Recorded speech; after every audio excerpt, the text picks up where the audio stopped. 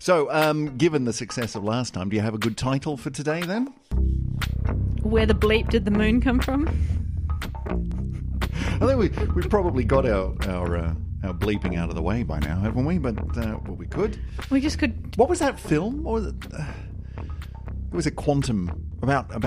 It was a quantum woo film, and it was all about like what the bleep do we know or something. Do you remember that? It was back when I think it was the early 2000s, and it was this major release, but I think it was privately funded by some whack jobs in the States, and they made this film which was some pseudo quantum physicists doing this thing. Wow, the universe is all connected, man. And it was just the worst quantum nonsense of quantum mechanics, probabilities, therefore we're all connected and anything's possible and I can read your mind. And it was just such but it got major release.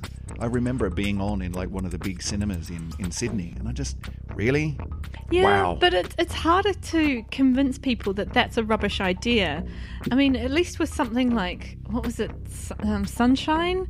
Where it's like, oh no, the sun has run out of nuclear fuel, better go blow it up again. That's right, yeah, let's go. I mean, I think the vast majority of people again. would think, that's probably a crap idea. Yeah. Yeah, that doesn't even sound even vaguely plausible. Whereas something like quantum's like, well, I don't understand what that means, so sounds legit.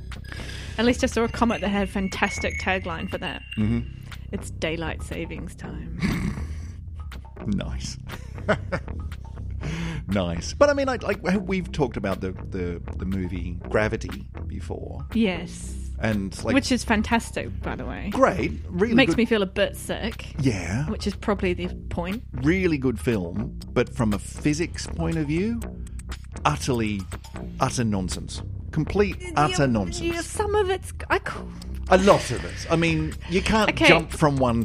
No, that's not... Hang on, are you thinking Interstellar? No, I'm thinking Gravity, the one with Sandra Bullock. Yeah. Just spinning quietly out in space. That bit's fine. It's the jumping from one space station to another part, okay. Yeah, and fair. the riding the space station through the atmosphere down into, as it says, it's like, woohoo, I've got to quickly get the door open and get inside as it's literally beginning to burn up around me. I just, yes, 100 out of 10 for adventure and excitement, and I watched it in 3D at the cinema with a friend of mine who's a physics teacher, and we both just gripping the seat, excitement. Yes, come on, Sandra Bullock, this is fantastic. And the minute I got outside, my brain went, that was 90%. Right? And, oh, yeah. So when I was in there, visceral, amazing, brilliant, really good bit of filmmaking.